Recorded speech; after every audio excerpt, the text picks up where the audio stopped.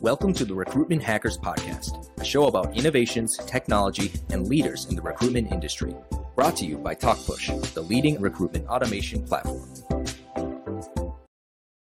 Hello, and welcome back to the Recruitment Hackers Podcast. I'm your host, Max Armbruster, and today I'm delighted and honored to welcome the VP of Talent Acquisition at Lowe's Companies, one of the largest retailers in the world, certainly in the US, but also big enough that we can say it's a worldwide leader in DIY and DIY equipments is how I would describe it as an outsider. Yeah, it's all home improvement, but at this point, it's anything for your home.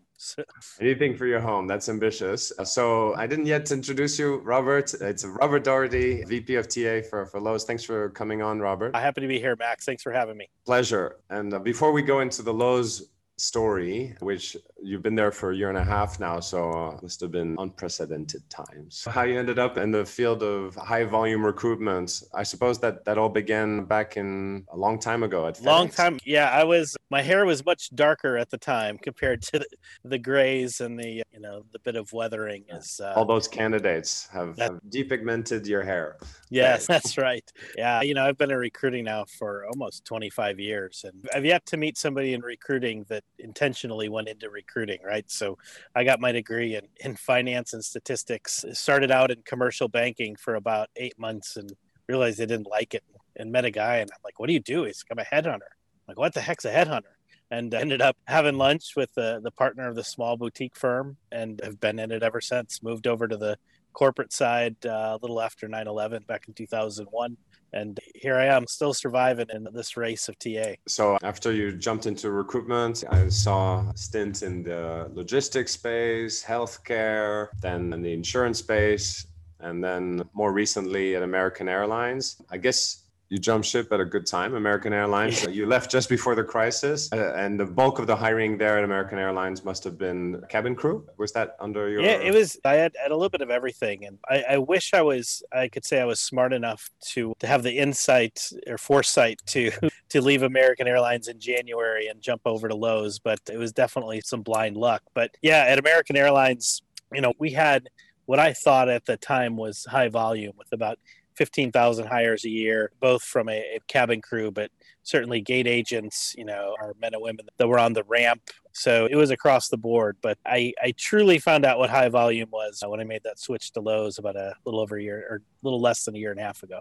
And American Airlines business has been around for such a long time. Good year, bad year, the volumes don't fluctuate that much, right? Correct. Yeah, they went through a down phase, obviously, after 9/11. And then, went about almost 13 years before they started hiring again.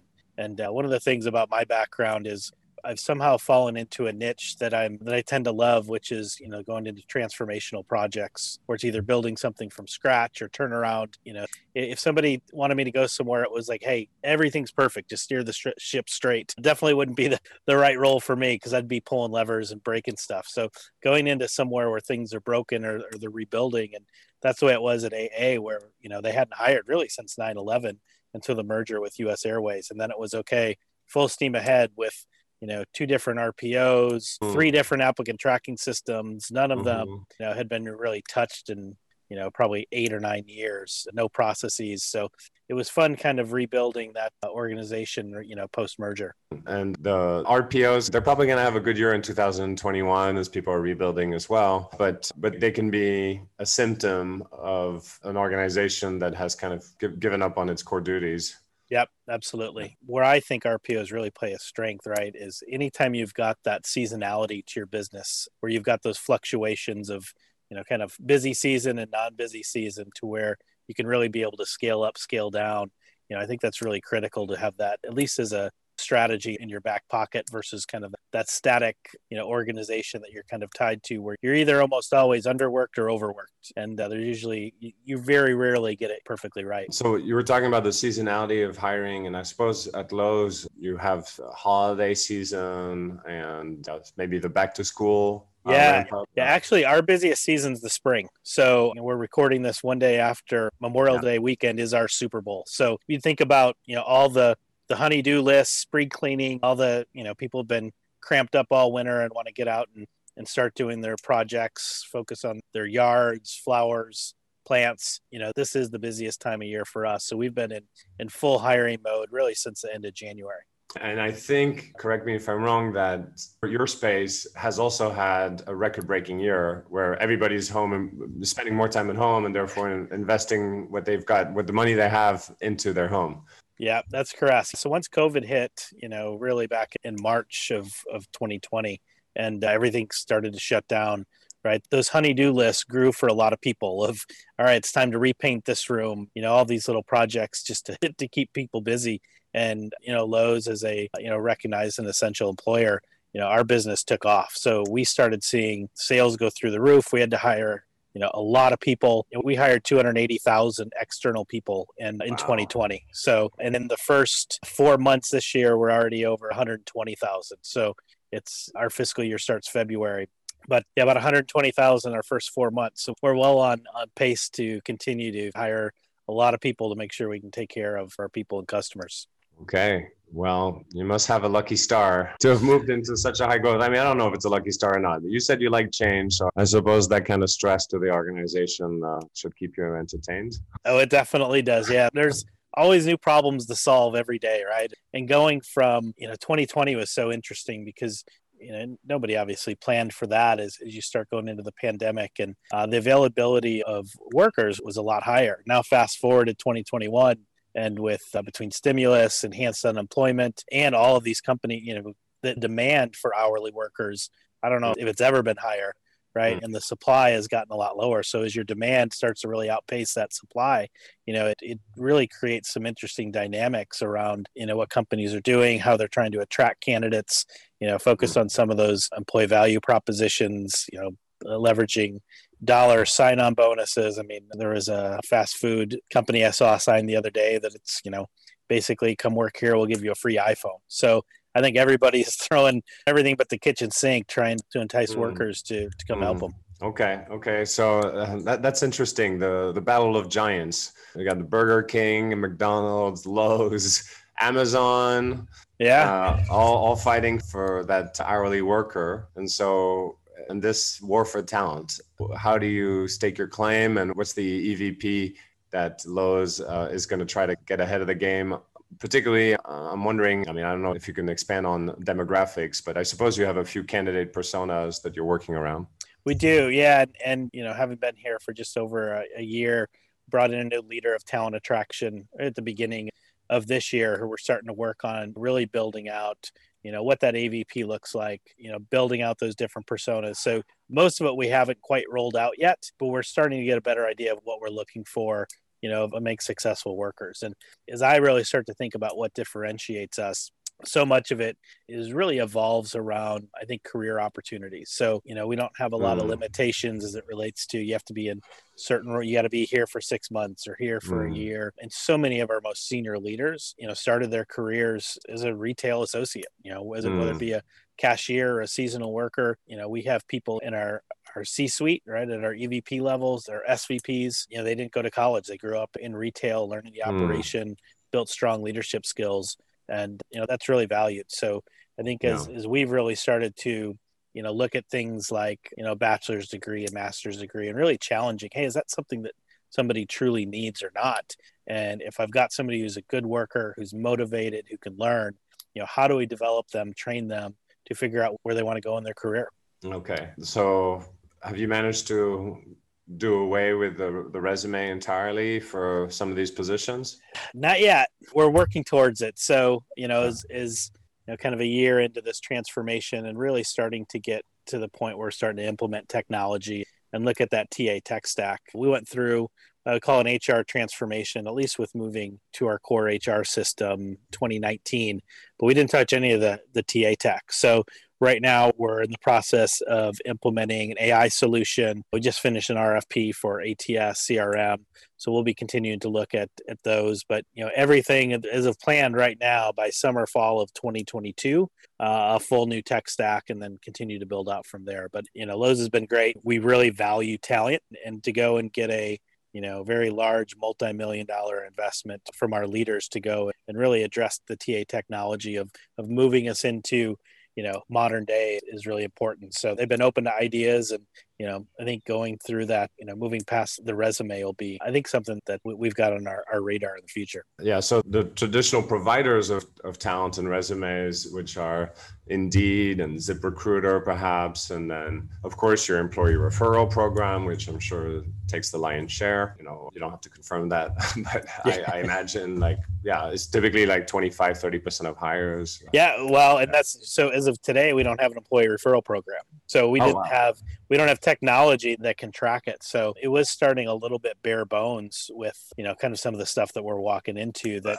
you were doing 100,000 hires. It was a lot of grind, I will tell you. So like I said, 280,000 hires with probably not the greatest, certainly not the greatest processes. We've got some opportunities that relates to candidate experience for sure. And that's where, moving down this path of being more mobile based, being more from an AI and candidate engagement, just being more, I think, focused on what that experience looks like. I mean, we had 3.5 million applicants last year. Every one of those are a customer of ours. And on the vast majority of them, we probably did a pretty poor job of being able to stay in contact with them, follow up, just because some of the limitations we had technology wise. And that was something we walked in right away and said, look, we got to go fix this. So 3 million plus candidates, that sounds expensive, but I suppose it doesn't have to be if you've managed to activate all your stores as sourcing channels. Is that where a bulk of the applications are still coming through, like people coming in and applying at the store? And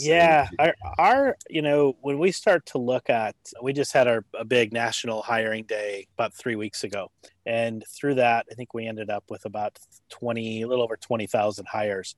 The two biggest drivers from a source, social was number one and in-store signage was number two, right? So being able to make sure if people are shopping, right, they see the now hiring banners, we've got some things, around the stores. There's still a lot more opportunity to get, I would say, more consistent with that branding message. But so much of it is just, people will see that and be like, oh, my son or daughter is coming home from college. They're looking for a job, or, somebody's retired and it's like, I'd like to pick up some hours on the weekend. And, I've always been interested in tools or gardening, whatever it is. And, I think just having them see that is the signs in stores really important. And has the battle for the talent and the younger generation shifted the messaging a little bit towards are there some new demands in terms of employee value proposition from younger generations? I mean, you never had to deal with these in your career. You were doing retail maybe a long time ago, no?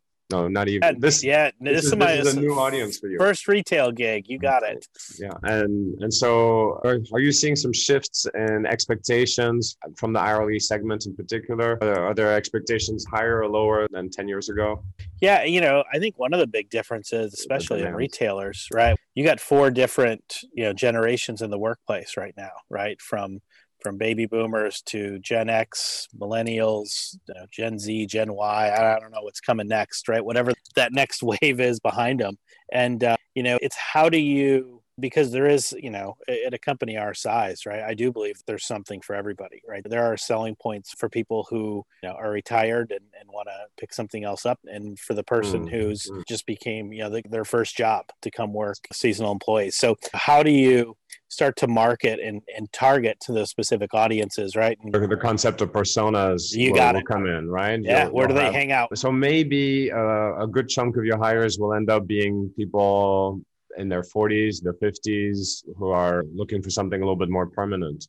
Yeah, it's such a mix. We've got such a diverse, not only from a demographic, but when you just look at, I think, who we are, how we serve our communities. Lowe's has always been very big in serving our communities. Some of the best stories that I hear about are, when there's hurricanes, right? And what we call the Blue Bucket Brigade and the people who, will drive for hours and hours and hours to go be on site to help, these people who've literally just had their worlds torn apart, and to help rebuild and to, provide shelter, water, whatever that looks like. I'm amazed by it. And, as we really just start to look at, across the generations, demographics, it's really, I think, a unique place where we value, diversity and inclusion, but really that focus on belonging and trying to find that larger purpose of, somebody who wants to just come, like we talk about, pick up jobs. But I think really one of the areas for us from a focus on is getting people to understand you don't have to know about home improvement to come work at Lowe's, right? You don't have to know, different kind of drills. You don't have to know about concrete or drywall.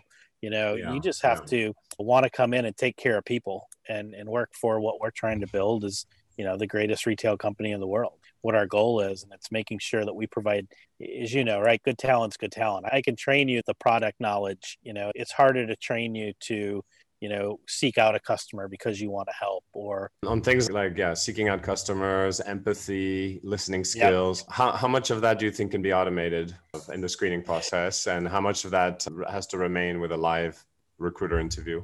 Yeah, that's a great question. I think that's one, right? I know there's several assessment companies out there that are trying to figure that out, whether that be around, how their facial recognition as they answer questions. And I can tell you, at least as of right now, our legal department, we're pretty conservative still. As much as I want to sometimes be the, on the bleeding edge or trailblazer, sometimes they want to kind of figure, let somebody else kind of figure that out first, at least as it comes down to, some of those things that are a little bit harder to validate. But I think for myself, is you just start looking from a science and technology on where things are going. The more that I can bring objection into the interview process, the better. Right? We've got 1,730 stores. In between each store, there's probably 5 people who are decision makers between store managers and assistant store managers. So that's quick math, right? 8,500 probably different interview styles and different questions that can be asked and how they assess. So if I can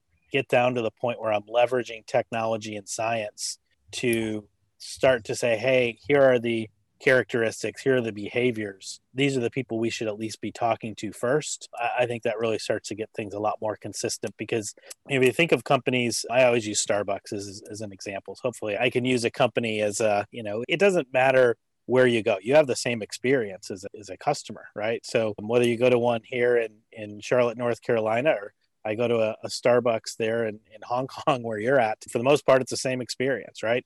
You've got the barista, they're going to ask you what your order is, take your name, you step to the side, wait for your name to be called, etc. So how do we at Lowe's get that same... I finish my coffee, I walk out of the store, I get nervous, jittery, I start calling people way too fast, same experience. Yeah. So how do we kind of do the same thing where I can get that repeatable process because I'm hiring the same type of people, the same expectations. So it doesn't matter what Lowe's you go into, you're going to get great service and be able to find what you need. So you didn't quite answer my question on, screening for empathy or listening skills and customer centricity. What I gathered from your answer is that you're trying to do a first level filter, but afterwards you still need those 8,500 decision makers to be involved and to be included.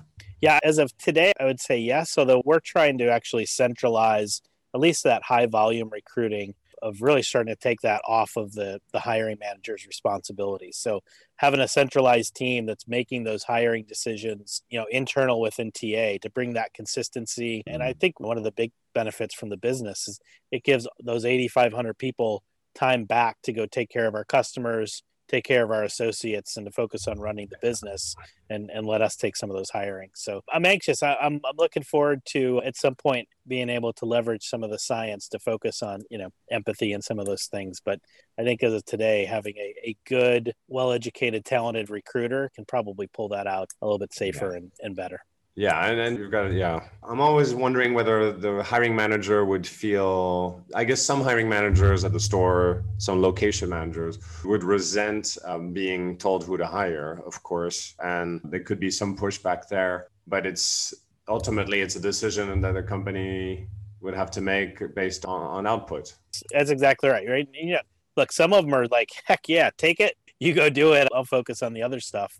And then others don't want to give that up. But it all comes down to, being able to have the right data and then being able to tell the story, right? To be able to say and do it in a way that, even though I would like to say at least better than, well into the high 90%, that my team can do it better because this is what they're trained to do. There's always going to be some that think they can do it better. And maybe right. And in some cases, they're probably great at it. But, to what level, right? And is their time more valuable spent on doing, other things? And when you look at a company our size, right? You just kind of have to go off the economies of scale and say, okay, hit 95% of the time, this is going to be a better situation. And we'll live with the other 5% based off, what we're doing and what we're getting. Yeah. And the coverage, the rate of coverage of your stores has such a big impact on sales, right? It's not negotiable. It's like, no, you have the ultimate power to say, we've got to fill this position at all costs or at very high cost if necessary. Yeah, I can tell you exactly how much every time we've got openings, what that costs our store in sales. So, okay. Yeah, that's huge. So one question that I love to ask, and we'll make the last one, Robert, is a question around hiring mistakes. And if you could go back in time, travel through your 25 plus years of recruitment history and think back about a regretful hire that you made directly for yourself, for your team, or potentially for one of your stakeholders. And what was the mistake there and what did you learn from it? Yeah, there's two that come to mind. I think one of my first ones, and this was, I would say probably earlier in my career, and I went through and I wanted to go one direction from a hiring perspective. My boss thought I should go in another. I followed his path instead of trusting my gut, and it turned out poorly. So I bring that one up because that was one of the most painful. So there's a little bit of a lesson of, trusting your gut going in, right? Especially if it's something you think you do well. A unanimous decision on recruiting is something that I think is generally a good practice. Like if there's 5 people who interviewed somebody and one person doesn't like him, usually him or her, that should be the end of the debate, but it rarely is. True. Very true. Well, and again, sometimes it's hard to get, if we had you and I and 3 other people trying to figure out where we're going to go grab lunch, it's tough to get consensus on where you're going to go eat. So, I think that was one of the learning experiences for me is listen to all the feedback, but still kind of trust my gut. And the other one was just not digging hard enough into, I think, some questions, right? The person was incredibly engaging. It was a fun conversation. Like this was the type of person like, I'd love to go, let's go to happy hour sometime or, just a great engaging person. And at that time in my career, just didn't know probably enough experience on my side to be able to really dig into, okay, can this person really do the job that I need them to do? Really likable, but can they actually do the execution piece of what I need to? And, turns out it didn't. So we definitely can't get them all right. Right. And if anybody's listening and wondering, how do I remove the location manager from carrying the load? Of course, these kinds of anecdotes will come back to support the case that everybody can make mistakes. Everybody can hire someone based on it. And it's funny, your 2 examples is like, one is you went with your gut and the other one, you didn't go with your gut and your gut was right half the time. That's right. So we'll have to figure out, maybe we'll do a special show or a conference around the role of the gut. That's right. And we'll invite some gut specialists and so on. Well, Robert, it's been great to get to hear your success stories at Lowe's and, in a time when a lot of people are still waiting for the lockdowns to be lifted and for retail to come back. A wonderful success story for your organization over the last year, which will get people excited for other industries of perhaps what's to come over the rest of the year. Thanks again for joining. I appreciate it, Max. Thanks so much. That was Robert Doherty from Lowe's. He reminds us that store managers, the hiring managers on location, have a lot on their hands and that there's a great opportunity right now to take them to alleviate a little bit their workload by moving a big chunk of the recruitment to a central location and with the help of technology to be able to do things at scale with higher productivity and to help all of these location managers do more and benefit from productivity increases in hiring by centralizing some of this decision making. I hope you enjoyed the discussion and that you'll be back for more. Remember to follow us so you can be updated week by week on our new interviews and please share with friends.